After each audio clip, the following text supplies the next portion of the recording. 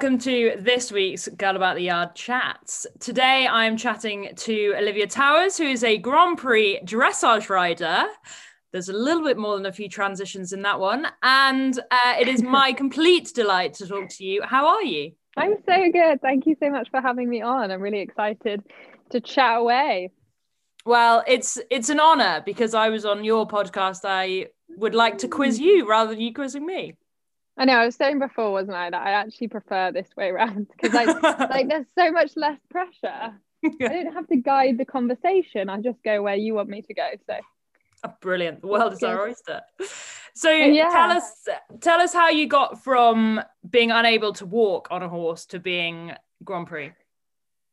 in a nutshell. Yeah, good luck. In a nutshell. Well, a lot of mistakes, a lot of hours in the saddle, a lot of lessons, and a lot of I sometimes think it's stupidity of just not giving up. It's that just that mindset. I don't know. I just guess even when I was at my worst with it, there was something in me that was like, no, I always knew, I was like, I always knew I could be good. The ironic thing is, looking back at my journey, I never was bad. That's how I saw myself. But I guess I always knew there was something in me that was like, I can do this. But there was more in me that was like, you're rubbish at this. But I don't know, it just kept going. And I think that is really what it is, isn't it? It's just keeping going at it. And often people are like, I just can't keep myself motivated or keep wanting to do it. And I was like, well, maybe it's not for you, and that's fine. Sometimes people force themselves into things. I think the journey separates like the wheat from the chaff, or like if you're meant to be doing it or not, it'll naturally like stop it. But going from like just riding around when I was younger, just messing around, like I used to get told off so much for like galloping up people's verges out hacking. Though I was a bit of a nutcase like that, and then lost my confidence jumping, and so I tried the dressage side because it just seemed a bit safer. And then I was naturally, as a character, like a perfectionist and liked detail as a very young child, so dressage was perfect. And I just kept going, I'll just see if I can get that better next time, or maybe if I tried this that would be better. And it's just that I've done that the whole way through. So that's kind of how it happened. Left school at 16 to crack on with it, but I think very naively when I went into it, I thought it would be a smooth path from because when I started doing it, if people wanted to get into the equestrian world as a rider, they went and worked for a professional rider who's older than them, learnt from them, and then built on from that. That was the only way. Now it's very different. So that's what I did. And because no one had documented the real life side of it, you go into it a bit like it's going to be super easy. Like I'm just going to ride, muck out, work a bit, like But it wasn't. It was really hard work, like physically, mentally, just everything. You're like getting up super early in a cold, and it was really tough, and tough psychologically as well, for sure. And then when I started doing it by myself and I left working for someone, I again thought, I'm now a professional, I should be up there with the lot that have been doing it for years, and I wasn't. And basically they say, like, what is it, SMART goals, where they're like, make sure they're like measurable, attainable. Mine were not attainable at all, and I almost like set myself up for like this big disappointment because I thought I should be there, when now looking back at it and talking to like the professionals that I talked to on my podcast, it was never meant to be that way, really. Around about now, like when you get to Grand Prix and I'm coming in to be 30, they say if you'd started when you were 16, now you're coming into, so from 16 to 30 you're learning. Wow. And I was like, someone had told me that earlier, please. Because doing because I rode for Great Britain at 16 to 18. Did I do ponies? No, 16 to 18. It's a very different world, and you're already representing your country. So then you, for some unknown reason, think you're just going to carry that on, and you go from wearing a flag having selections, doing all the internationals, to then being like, I'm back at the bottom of the pile and it's really hard. Yeah. And no one tells you this. Well, no one told me. So that was hard. And then with the Grand Prix stuff, I feel like that's really like been the making of me. And I feel, it sounds silly, but like now I'm doing it, I'm like this, I feel like that's my level. Like I feel like that's where I'm going to get really good, because you can't not be doing certain things at Grand Prix. Like PSG into one and okay, into two is a bit different, but that's like, say, the level below Grand Prix. You can get away with having not a lot of things in line, like you can fluff it and fake it, whereas with Grand Prix you can't, you literally can't. And so it teaches you, it's just a like another mountain. It teaches you to step up. So I think it's really helping me, which is great. Do you enjoy that challenge? Yeah, I do and I don't. I do and I don't. I was listening to a podcast the other day about this, and it's called The Subtle Art of Not Giving a F-U-C-K. And if you don't mind swearing, it's a really good book. If you do, don't listen to it because he swears a lot. But it's really good, and it's just talking about like with goals and stuff, and he's saying with a goal you need to almost set it so you can't achieve it, because it's once you've achieved something then you're like, oh, now what? Like now what's life all about? So yes, I think the great thing about this level is you can be doing it, I'm doing it, but I now know I'm going to spend a lifetime trying to get to the 100% mark, and nobody ever has. So it's really impossible. Ever? No, never. No, Charlotte's got pretty close. I can't remember what she got. I think, I should really know that, but no, it's in the 90s Charlotte got, but I mean that's one of the best riders in the world, and she hasn't quite got there. So nobody's done it, which is great, isn't it? Because we're all going to be pushing and kind of trying to achieve that thing. But no, I think there's the beauty in that like messiness of learning, and that's really where true happiness and growth comes from, overcoming an issue. And it's not that you never have an issue, you just get bigger issues, if that makes sense. And I just want bigger things to overcome. And that's what Grand Prix does for you. It's like, here we go, fix this. And you're like, wow, that's hard. So it's really, really cool. I love it. Well, as an observer, you make it look effortless. So it's quite nice to think that it's not effortless. It's not. It's when you get to the point of it looking effortless, someone said it's a little bit like making a masterpiece, like a painting. It looks super messy whilst you're creating it, and everyone's like, what is that going to be? What is that even going to turn into? And then at the end you're like, oh, I get it, yeah, cool. And that's the bit that you see. I try and show the other bits, but it's hard to document the whole thing. And at the moment you have one horse at this level? So Wilf's competed at Grand Prix, and Eagle is training at it, so he will do an Inter 2 when we're allowed to compete again, which is kind of like the baby version of the Grand Prix. And then should hopefully maybe end of this year, beginning of next, do a Grand Prix, so then that'll be 2. Wow. And is your plan to get to Grand Prix with as many as you can? So the plan is, with every single horse that I ride, ultimately I want them to get to Grand Prix, but some won't get there because they mentally might not want to do it, physically might not be able to do it. And so what I would then do is I'd sell them, because you need to, it's so hard when doing it professionally. You can't just have them as like a little pet. Like I was saying to someone the other day, I have one horse at the moment. I'm not sure if he's going to. I'm very much sitting on the fence with whether he's going to do it or not. He's tricky. And I thought, I just wish I could have him as like my Liberty horse and like do all that stuff. And I'm like, financially, I can't afford to have a horse in unless they're kind of going towards that, which sucks. And I hope one day I can be in a situation financially where I can have them like that. But at the moment, I can't. I need to be able to justify every single horse that's in here, which is sad. But it's the way it is. It's the way it is for a lot of them. But ultimately, you want every single one to get there. Like that's what we're looking for when we're buying the young horses. Do we think they could do that? But like I said, some don't want to, some can't, and that is the lucky dip of buying horses, isn't it? Which one's going to make it? So yeah. Are you quite pragmatic when you're looking at your horse? When you get kind of further up the line and you're thinking, actually, like, you know, he doesn't want to do a backwards figure of 8, then you think, obviously, that's not a dressage move. I know what you mean. Looks to for the movements of a backwards. What is that? But are you very good at being pragmatic about it and being able to see yes and no? Well, it's very difficult to separate your emotions from your practical side, because I'm very much, when I have a horse, I will do everything and anything I can to get that horse to be the best it can be.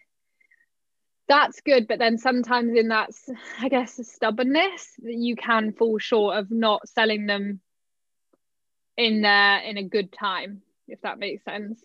And then you keep them, and then it's almost not the best time to sell them. It's difficult. I'm always laugh at my trainers, like, he's like, I think you should sell this one, and I'm like, nope, I'm gonna prove you wrong. I'm gonna do this, and then it starts getting better and better, and he's like, oh, maybe it will, but then it's really hard to know. I am quite logical with it, but it is difficult. I hate selling horses. I hate it, because my biggest thing with selling horses, once it's gone, I don't control what happens to them. So I can't control their care.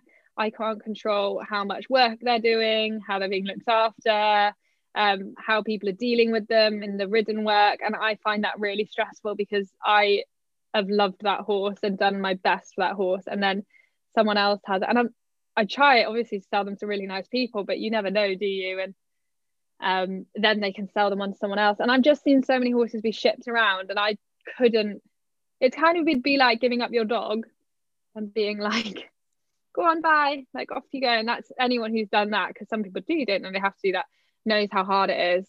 So I try and avoid selling them a lot, but yeah, it is hard. Recently, through watching you on social media, I've noticed that you started doing your Liberty stuff. Is that new, or is that just like, is this a new thing that you're adding into your training?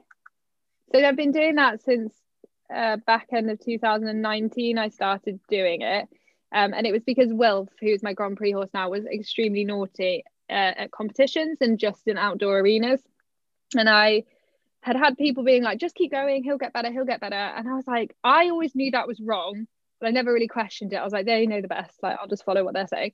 But I was like, we're not changing anything. And I felt every time I kept going in there, it was imprinting this behavior into him. And I was like, I got frustrated, he got frustrated. So an advert popped up on Facebook for a lady called Claire Gallimore, and she trained with Tristan Tucker, who created the TRT method. And I'd seen Tristan do it before, and I was like, wow, amazing. But I had never thought I could learn that, because he's in Holland. Claire arrived, and she'd done 3 years there, and she'd been helping Alice Oppenheimer, who's a really good dressage rider. And I was at the Nationals, and I had the worst show. He was so naughty. It was so embarrassing. I came second to last. Behind him, it was actually really funny. My trainer actually came last, because he had a terrible round 2, and we were like, oh, here we go. And I saw Claire there, and I was like, I need some help. I was like, there has to be a different way to do this. And I'm very much of the thing of, I want to know what the horse is thinking, feeling, how they're moving, what their body's doing. And I think there's always a way through something. And through the groundwork stuff, Claire has helped me unpick that. And it's an extreme commitment. It was an extreme commitment to learn it. I'm still learning it, but I mean, to get the foundations was so hard. So tiring. I'd work the horse in the morning and then do the in-hand in the afternoon, and it was like a full-on all the time. But it was so worthwhile, because I understand them a lot more now. And I think, you know, you can bridge the gap between the groundwork and the ridden work. There is a way to do it, and Tristan has showed that, because he competes at Grand Prix, which is really interesting. And that's a bit different to a lot of natural horsemanship. They don't ever bridge the gap, which is fine. It's because that's not their thing. But I was always like, oh, is it possible? And then they showed me it was possible. And it's just nice to, like, so for example, with one of my horses at the moment, Joey, he's a little bit like scrunched up in the ridden. So what I can do is I can go onto the ground and look what his body's doing, look how he's reacting to like everything, work with it on the ground, and then get on and work with it there. And it just gives you so many more tools Wow. to understanding the horse, which is really cool. Really clever. And do you think along the lines you want to progress down that route? Get to the Grand Prix of Liberty training? Yeah, definitely. But I just don't know if I have time. Like it's like everything for me in life is a balance of time. And I think I could do the ridden and that, just that package. But then when you add social media in and coaching and everything else, it's like, oh, it's big. But I think I now am not so stressed about how long it takes me to get there. So yeah, it would be really cool, wouldn't it, to do all that stuff alongside. I've seen a couple of people who actually do the dressage and that, and it's really interesting. But again, it's not rushing it and not putting that pressure on. So maybe. You have a very powerful social media. I think you've created an e-course alongside all of this crazy training, and you've done you've hit your 50,000 mark, and you're well on your way towards 100 on your podcast creation. I mean, how do you have enough time in the day? It was very hard starting it up. Horrendous starting it up. I'm having to go through my old vlogs at the moment to create one around Wilf. And look what I used to do. I'd wake up at like 6ish, go for a run, start work at 7 on the yard, do all that, still work on the yard in the afternoons, finish, do my social media, go to the gym at like 7 o'clock at night, come back, do late at 8 o'clock, finish at like 8:30, 9.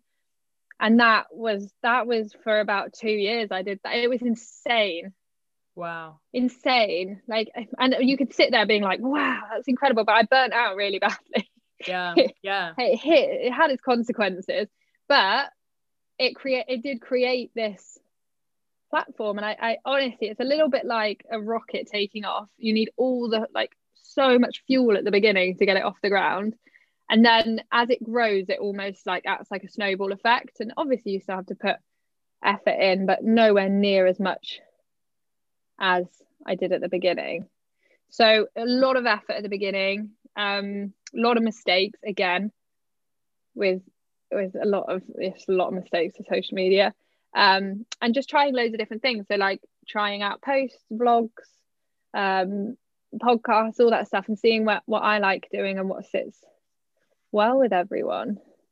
But now it's just kind of I just go with the flow a little bit more. How do you separate your mental kind of health or mental kind of direction with all of it? Like, you've got your turbulent journey to Grand Prix where you were riding for the, as a member of the team for the beginning, and then you've got your social media where you're simultaneously in a community and on your own.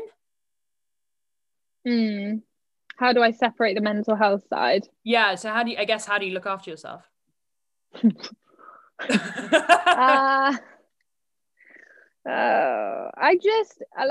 I just keep going. Again, I just keep going, and I make so many mistakes in my mental health. I made a massive mistake in 2019 of sharing too in depth the massive struggles I was having with it, and too many people had a say about it, and it was extremely rough and hard. I mean, I shared that I had like burnout gave me basically like low-key depression. I think it's called situational depression. Yeah, where you don't just work too hard and you've got down. And I shared that, and there were some really hard comments about that. People saying like you basically you have too much money and too much time on your hands, and that's why you've got mental health issues. Just loads of different stuff. And as well, I shared about really struggling because after I got this like situational depression, I got really bad social anxiety. And I shared about it quite openly because I did a vlog. Actually, I was vlogging my holiday, and that's where it was really bad. I was crying on camera, and I was like, this is just the reality. And it was great because people were like, you're really helping people by sharing. But what I made the mistake of was showing it when I hadn't healed from it. And that's what I've learned now. I wouldn't share something that was really hurting me in the moment until I'd healed from it now. Because we're not designed or created to have 50,000 people giving us advice on something. We're designed to have 3 or 4 close people nurturing us through it. So of course it's going to be a disaster. And the other thing that I struggled with as well, with especially the social anxiety, is everyone around me, and they were doing it in such a lovely way, but it impacted it badly, were normalizing it. I have that too. I struggle with this. I struggle with that. And all that did was make me feel more hopeless with it. Like, wow, everyone's got this. I very much struggled with the balance of if I didn't share it and kept it to myself, I still struggled. If I shared it, I still struggled.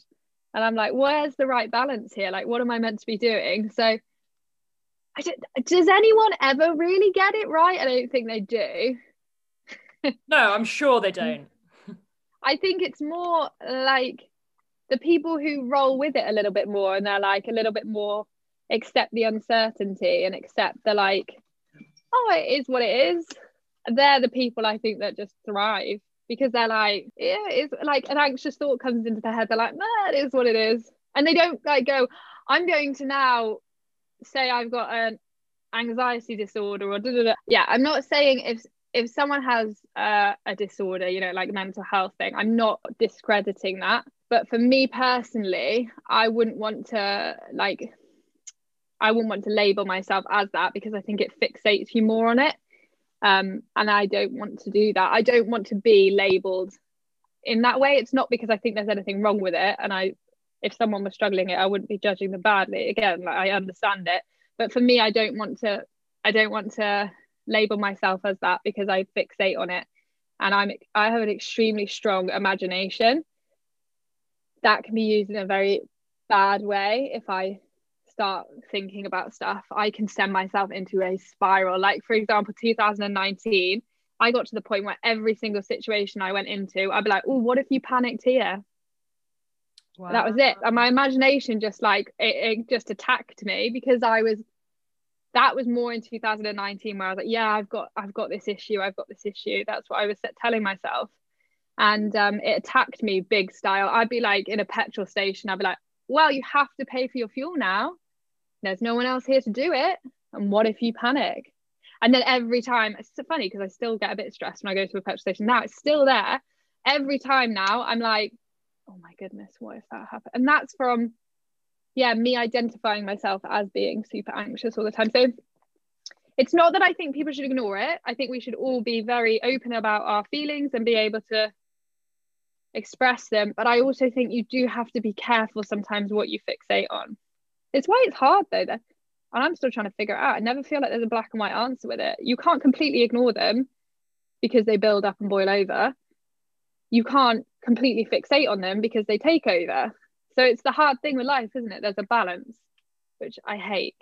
I hate balance. No, you're right. It is a balance. And I think everyone's in the same, like, your balance can change wherever you are. Like, your balance will change at school, it'll change at uni, it'll change when you're in a job. And we have to almost become able to manage, like, rebalance ourselves all the time. It's so hard. Yeah. No straight answer for it. In your crazy life, what is your kind of next personal goal to get to, or next, stage, apart from the 100%, which is obviously going to happen next season? Yeah, obviously. Smash it out. Then I'll be sat there in my armchair like, what do I do now? No, my thing at the moment, my goal, so to say, is accepting uncertainty, that I don't know what's going to happen. Because I don't struggle with, when people are like, you must set goals to get somewhere. I do not struggle with the striving side. What I struggle with is like I almost wanted to know exactly what was going on, and I'm like, right, 2019, this is gonna happen, 2020, this is gonna happen, and that it's just not life. So for me, it's accepting uncertainty. And I almost think now with my goals, again, I'm really funny about using that word, my aspirations with life would be, for example, with my riding, it wouldn't be I want to get 95% at Grand Prix and win this medal and win that medal. No, it would be I want to become the best horse person I could throughout my life. So there's no end goal to that. And that's the idea of it, because I'm not going to hit, say I said I want to be like on the Olympic team, and that happened, then where do I go after that? You're a little bit like, oh, now what do I do? My purpose is fulfilled. What does my life mean now? Whereas if you have a goal that you can never reach, you're always growing, you're always chipping away. So again, same thing with everything in life. I just set a goal that's not attainable. Not that it's not a set in stone. What's the word? It's not a metric. Is that the word? I think so. Do you know what I mean? Think so. Yeah. So when people ask us, I'm like, I don't know. Just gonna keep going, see where I get.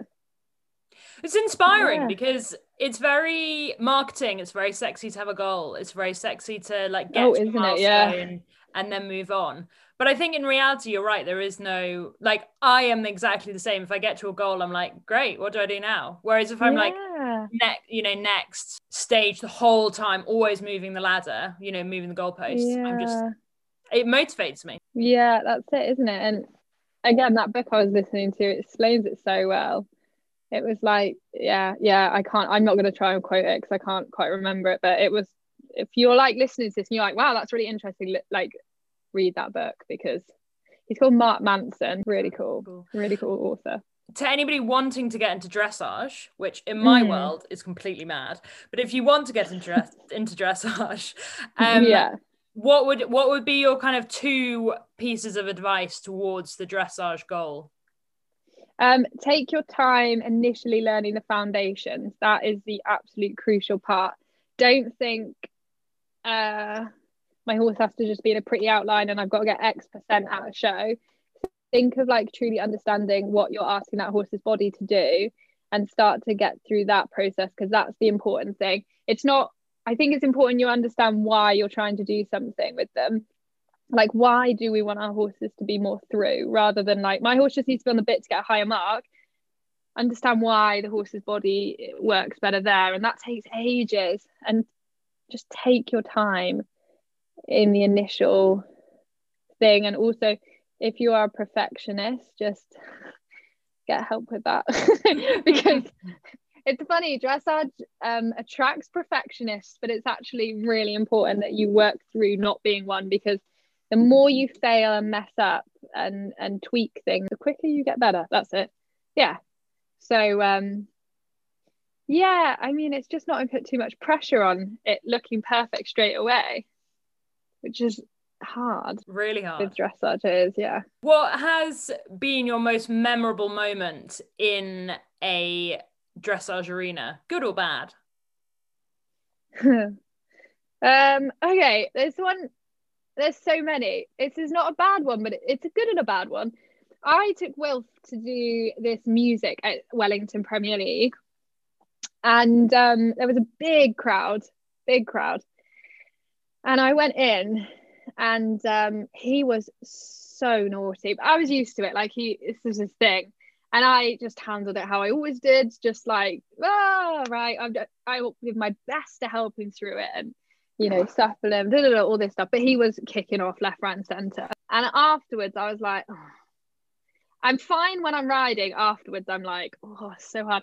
And I got like about 10 messages from people who have been watching going, it's amazing to see how you worked that horse through that. And you were like the best one to watch for us, because yes, it went wrong, but it's how you handled it. It's so admirable. And I was like, that's so nice.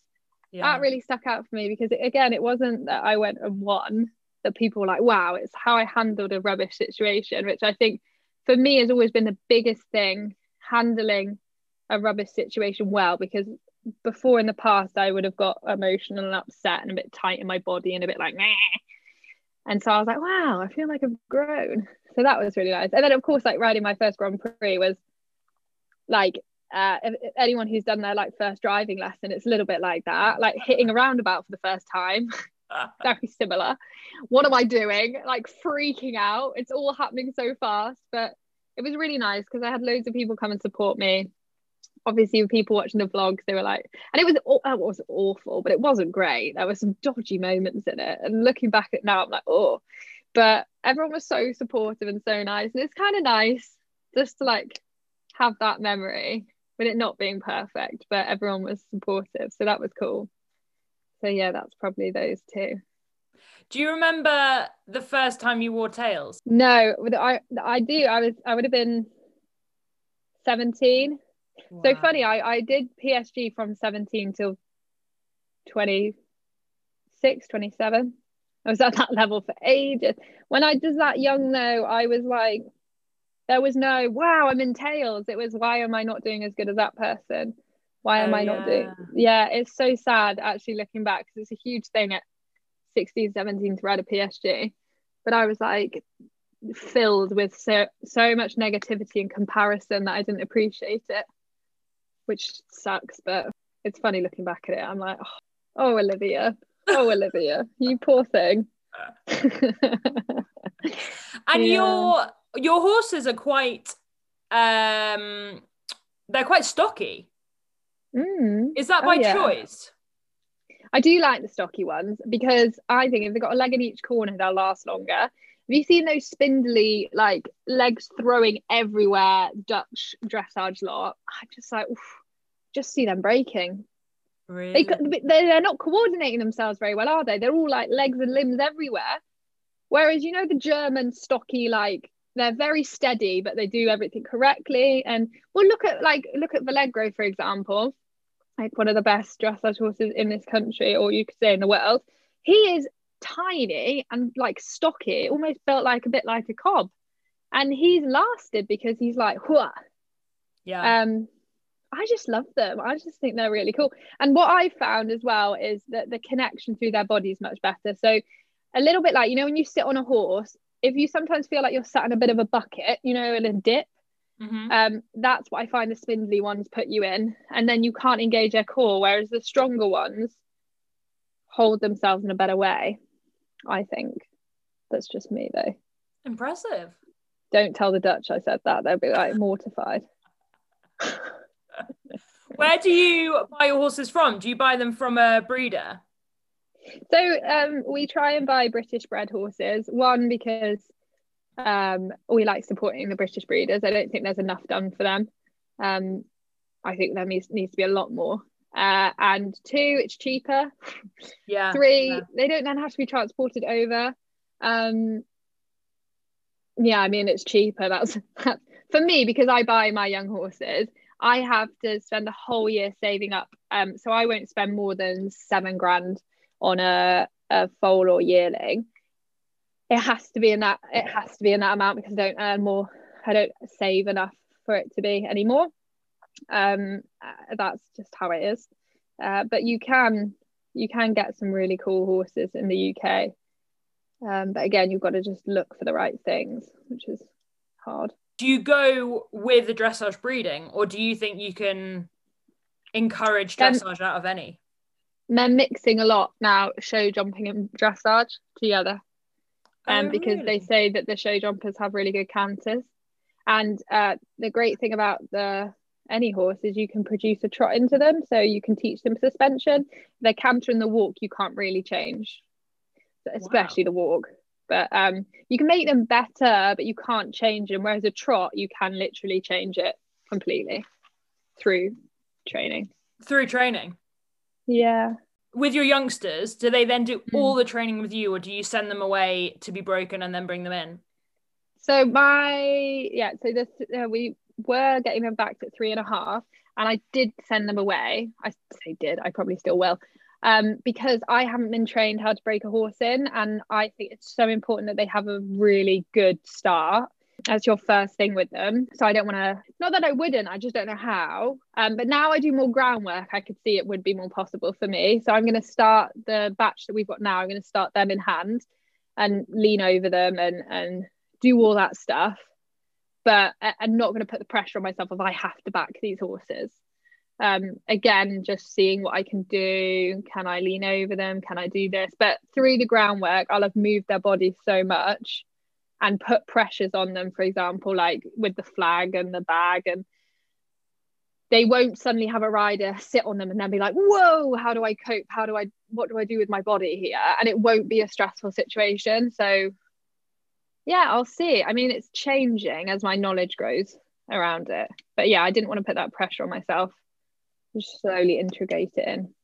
Did you do the Liberty stuff with the intention of starting off your youngsters, or was that a byproduct of doing No, that was a byproduct. I didn't even know. Like, so Tristan and Claire as well, they'll do it with the foals. They'll do it straight away.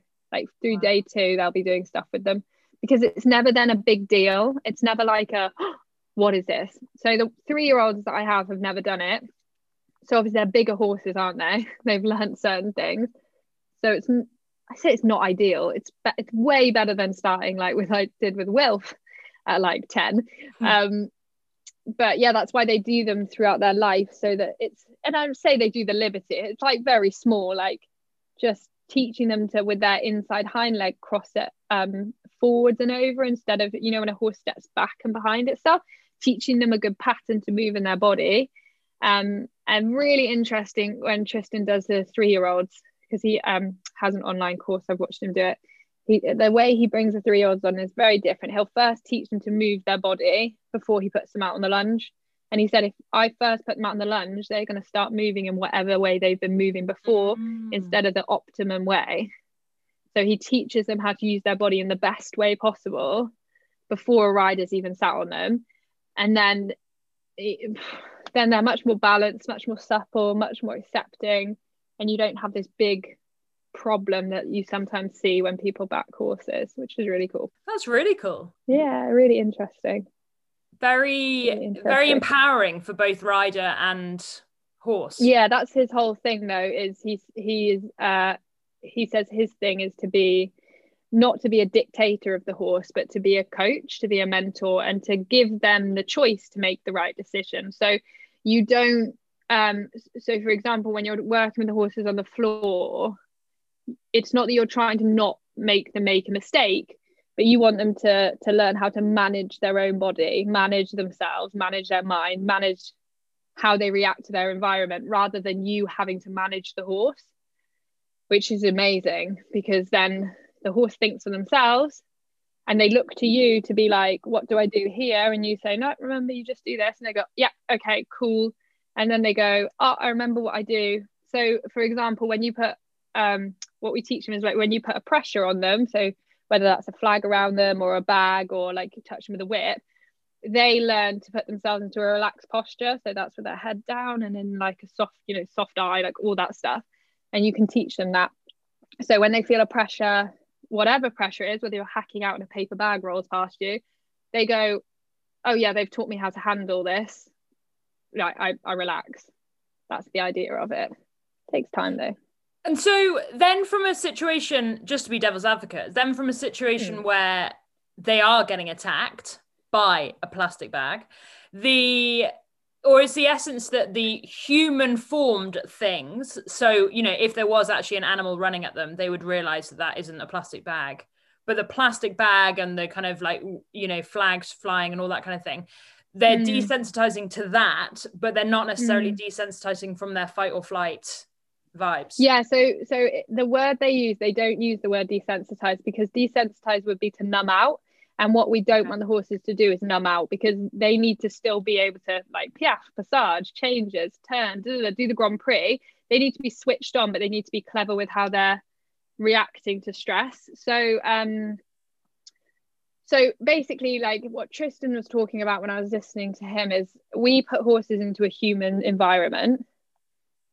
They're not going, are they, to be chased by, a lion? We put them into a human environment, so we have to educate them with how to handle that situations, like to handle those situations, and that's through giving them a different choice. Like a paper bag rolls towards them, yes, you can go up and tight and get nervous, or you can relax your body, breathe, and the horses go, actually, that feels so much better, I'm going to do that, because they do want to do it. It's not you can't force a horse to relax. There's no way you can. Even some horses that, people like, work it harder. But no, some horses will run through adrenaline. Look at the horses in the war. They ran off adrenaline with hardly any food. They kept on going till they literally dropped dead and died. We don't want to hit that, do we? It's like, we don't want to do that to our horses. So yeah, you can teach them, this feels nice in your body. Why don't you try this? And the whole thing with it is, you teach them when they're tight and up that the pressure stays on. When they're soft and relaxed, the pressure goes away. So for example, a horse that's tight in the skin, if you touch them and they go, oh, and you take your hand off, you've rewarded. If I go like this, the pressure goes away. Where is if you touch them and they go tight and you keep your hand there and then they go, oh, okay. And then you take your hand away. They're like, wow, okay. When I relax, the pressure goes off. Things are a little bit nicer. My body feels better. Bringing their awareness to what their body's doing. It's so interesting. I mean, I'm such a novice at it, but it's fascinating listening to him talk about it. Like, one of my biggest horse heroes is Tristan Tucker. Like, really? he's phenomenal. If I could go and work with him, I'd do it like the drop of a hat. But obviously I have so many horses, don't I? I'd do it at a drop of a hat. Like, he's phenomenal. So cool. How old is he?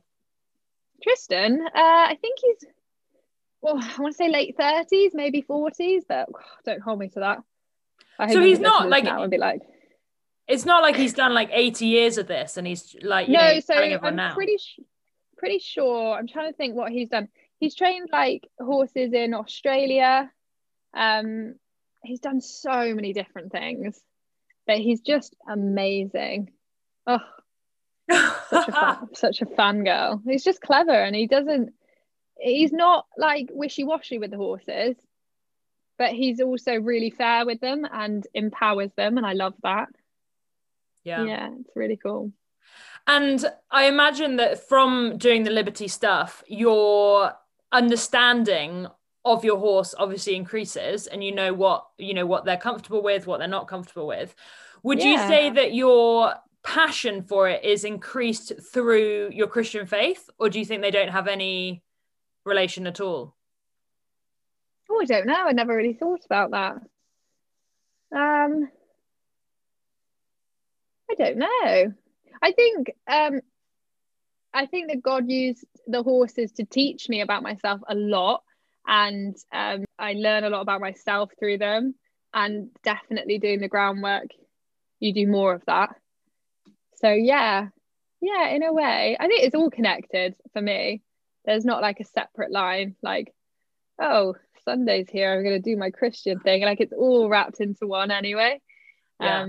I have a chair in the arena. It's called the Jesus chair, and he'll sit there and like, I'll be like, you watch me train. Some days I forget. I'm just, off on one. But I'm like, okay, Jesus, you sit there. And I'd be like, because obviously, like, he would be the best trainer of horses, wouldn't he? So I'm like, I wonder what he would say, or I wonder what he would do. Or I'd be like, pray, like, please give me some wisdom with this horse. Like, I don't know what to do. I'm stuck. And I'm always like, it's not separate. It's very much all integrated into one, which is nice. I, a couple of years ago, had a massive fear of jumping and was just like, could not jump. I also didn't want to go down the dressage route. But every single time I was approaching the jump, as I saw, they say see a stride. I've never seen a stride in my life. But as you come up to the jump and you're like, okay, we're about to take off. Every single time it's like, okay, God, come with me, take me with you, please. Yeah, literally, because let's go together. It's literally like terrifying. Now I can do it, but at the beginning I was like, I really need that extra little like, it's okay, I've got you. Yeah, it's so true. It's so nice that we have that as well, isn't it? Yeah. It's an empowering journey, I think, the Liberty journey. I did some horsemanship stuff ages ago when I was about 12, 13, and I loved it. It's so great. And you're forever learning with it. You're forever discovering. You're forever trying. Again, you would never reach the end of it. There's no end destination with it. Yeah, really cool. Exactly. You're aiming for two at Grand Prix this season. How many would be enough at Grand Prix? I mean, gosh, some riders, the big ones, can have like 6 Grand Prix horses in at a time. But I mean, well, one would be fine, wouldn't it? It's more the lot you have coming up behind them. So it's almost like you can stagger the age. So you'd have like one that's just being backed, one that's doing the novice stuff, one that's doing the median stuff, one that's doing... And it goes like that, because when your Grand Prix horse goes off, if you then have to start at scratch again, you're thinking then it's another 7 years.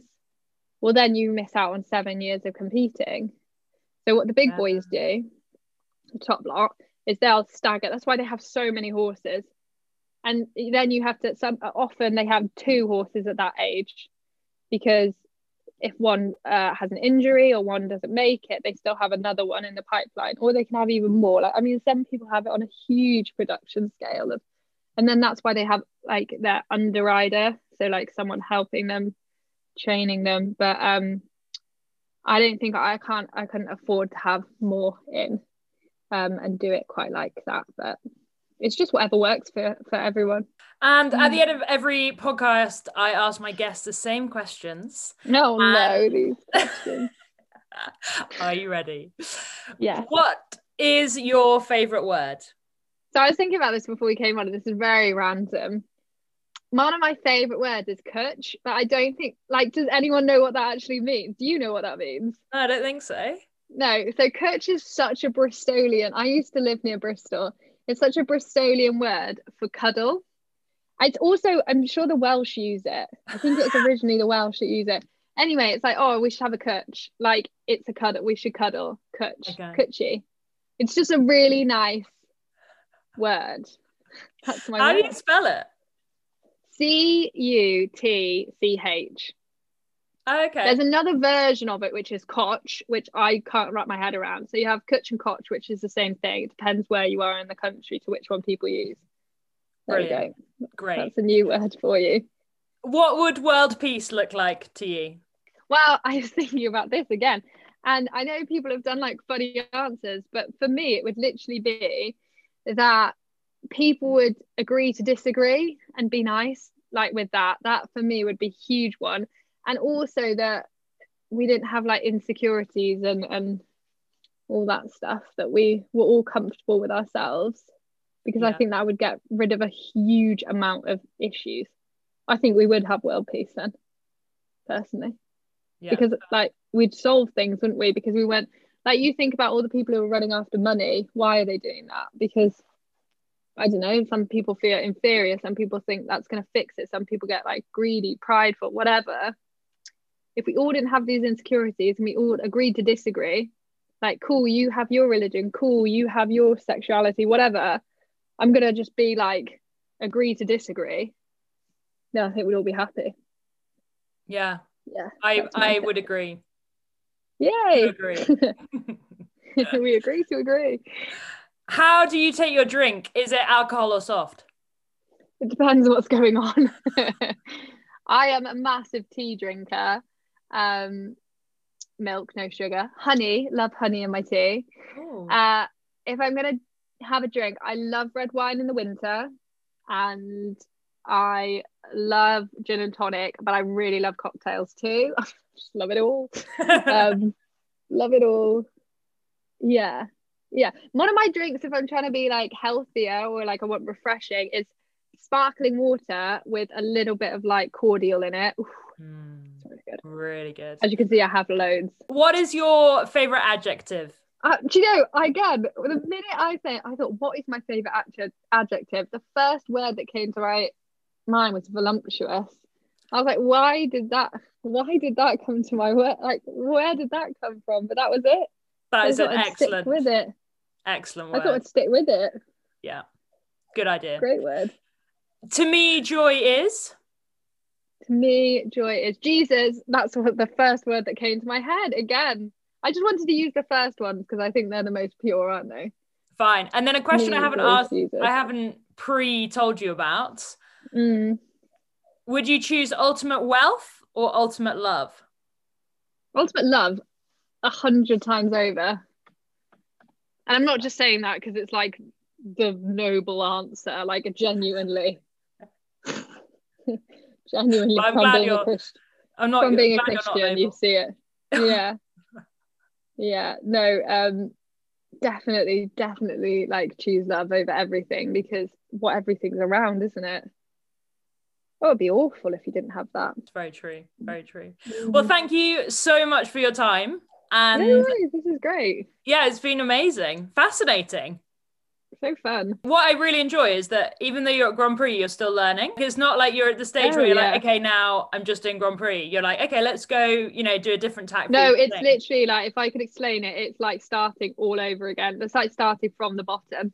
It's really weird. That's what they say. You hit the top level and then you literally start at the bottom. You're like, here we go. It's amazing. Keep going. Yeah, well, I'm cool. looking forward to following it online. Where can we find you on the internet? So all my social media platforms are Olivia Towers Dressage, except for Instagram, which is Towers432. Cool. Thank you so much. Thank you for listening. Anything that is external to the podcast will be in the show notes on girlabouttheyard.com. Please do tag us in any stories to show us where you've been listening, and we'd love to hear what you have taken away from this particular podcast episode. And have a great day.